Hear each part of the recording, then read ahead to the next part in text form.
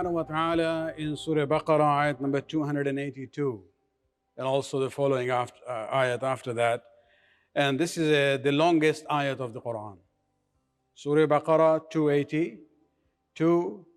Well, Allah subhanahu wa ta'ala is talking about the issue of, the agreement about loan.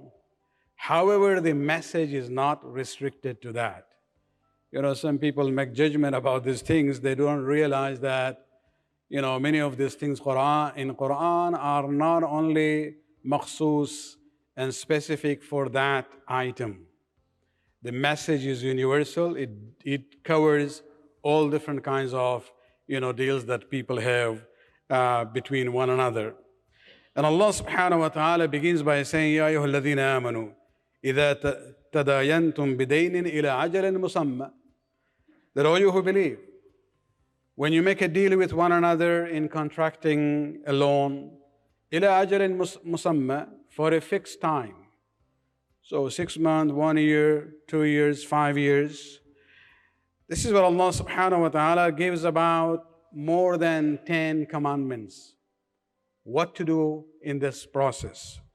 Number 1, faktubuhu. Faktubuhu from kitabat. Write it down. Of course, nobody takes this, term in the meaning of wujub, but this is strongly recommended. Faktubuhu, write it down. This issue of writing the agreement cannot be overemphasized. I talked about it in different majalis because I see cases. People come to me when they have problems. And then I ask them, do you have anything in writing? No. Whatever we decided was all verbal. How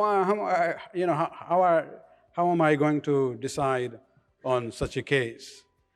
Many times, close friends get into partnerships without any documentation. If one brings up this issue, let's put it down in writing, they say, oh, you want to insult our friendship? And then problem starts, and they become the worst of enemies. And this is where I have used this term before. Write it down even if you are doing business with your own father. Even if you are doing business with your own father, write it down. Or the other way around. Father and son, put it in writing. Because when it comes to mal and dawlat, there's no relationships anymore. And this is where we have to realize that, that is why Quran is emphasizing. Put it down in writing. Even when it comes to the issue of will. Sometimes we see cases the will didn't exist.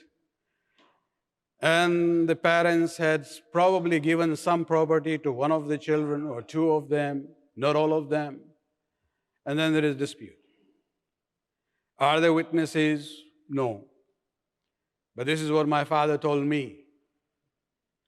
Well, your father should have written it down. Her witness is there. Even there, for example, there is an ayat in Surah Ma'idah, ayat number 106, where Allah subhanahu wa ta'ala says, Ya ayyuha alladhina amanu, shahadatu baynakum idha hadara ahadukum al-maut, hina la-wasiyya, اثنان ذو عدل منكم أو آخرين من غيركم إن أنتم ضربتم في الأرض. When the time of death comes and a person is making his last will,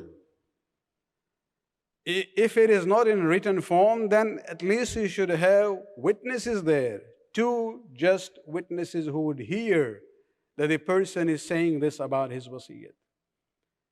And this is where we have to realize, many times siblings end up becoming enemies of one another on this issue.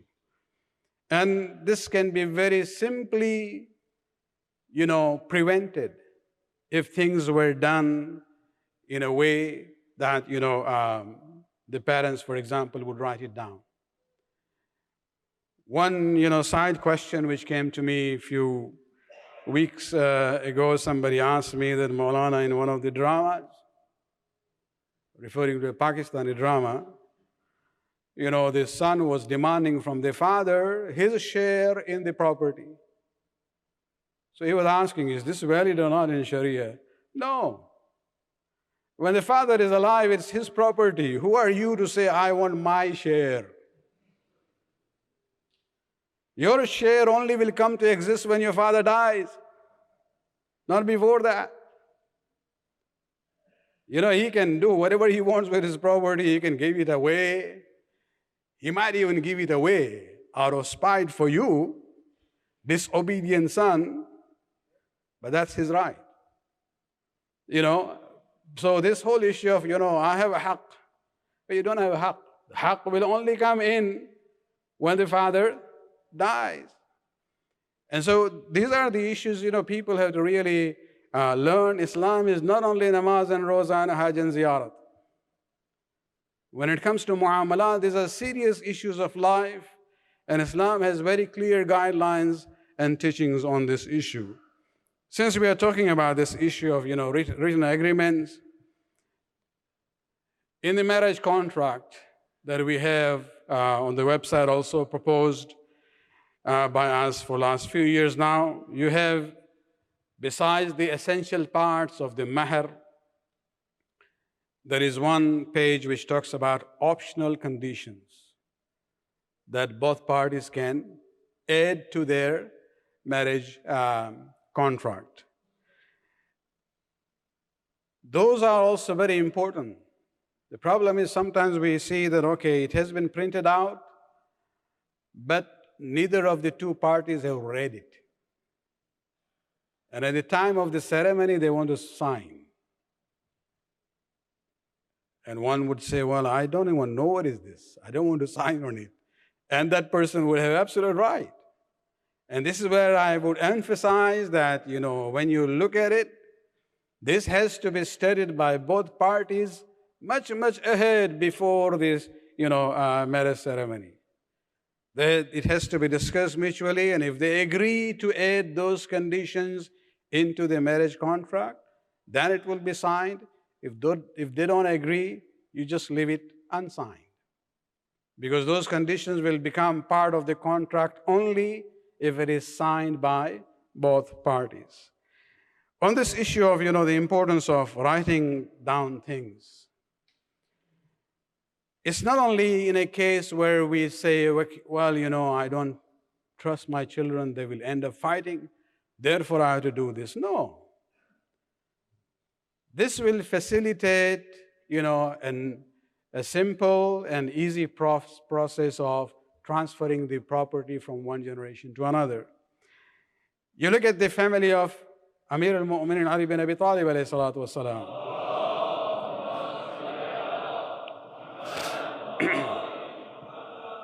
He's there from Ahl Kisa. Two oldest sons are from Ahl Kisa. They are ma'soom. But even then, when he was coming back from Siffin, if you look at Nahl al-Balagha, will number 24.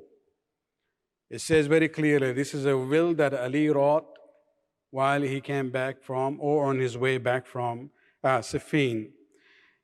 And this is where he makes, of course, this is not only one, there is many other documents more detailed, similar to this. But I just wanted to share with you that this issue of putting things in writing, it's not only when people have doubts about others. No, this is the norm as far as Islam is concerned. This is a Ma'soom Imam.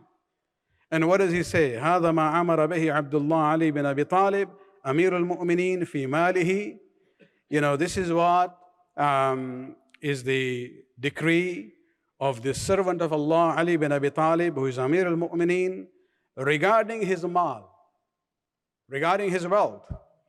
And he is doing this because he actually had made his property into what we call al-waqf al-awlad.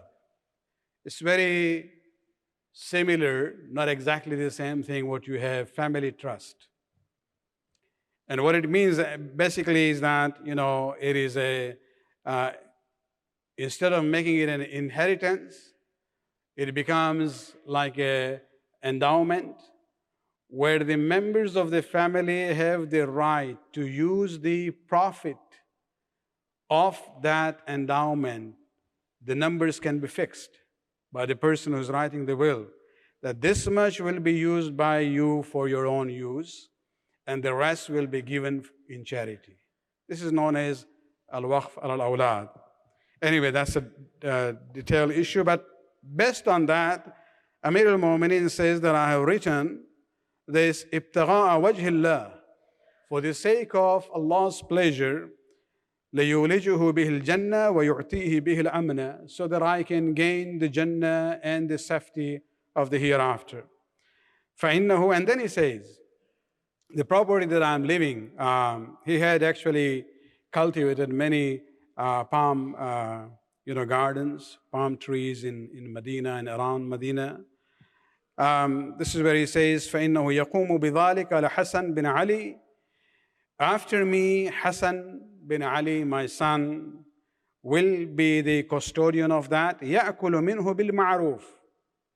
He will use it for himself according to the agreed portion. وَيُنْفِقُ مِنْهُ بِالْمَعْرُوفِ. And the other known portion we will use for charity. فَإِنْ حَدَثَ بِحَسَنٍ حَدَثٌ. If something happens to Hassan, وَحُسَيْنٌ حَيٌّ, and Hussein is alive, then he will take his place. And he will manage this endowment in the way I have written it down. And then let me end with this part, which is very interesting. He says, إِنَّ لِإِبْنَيْ فَاطِمَةَ مِنْ صَدَقَةِ عَلِيٍّ مِثْلَ الَّذِي لِبَنِي عَلِيٍّ. This endowment of Ali were known as Sadaqatu Ali, charities of Ali. And he says, there's two sons of mine from Fatima have the same share like my other children from other wives. So when it comes to the share, they are all equal.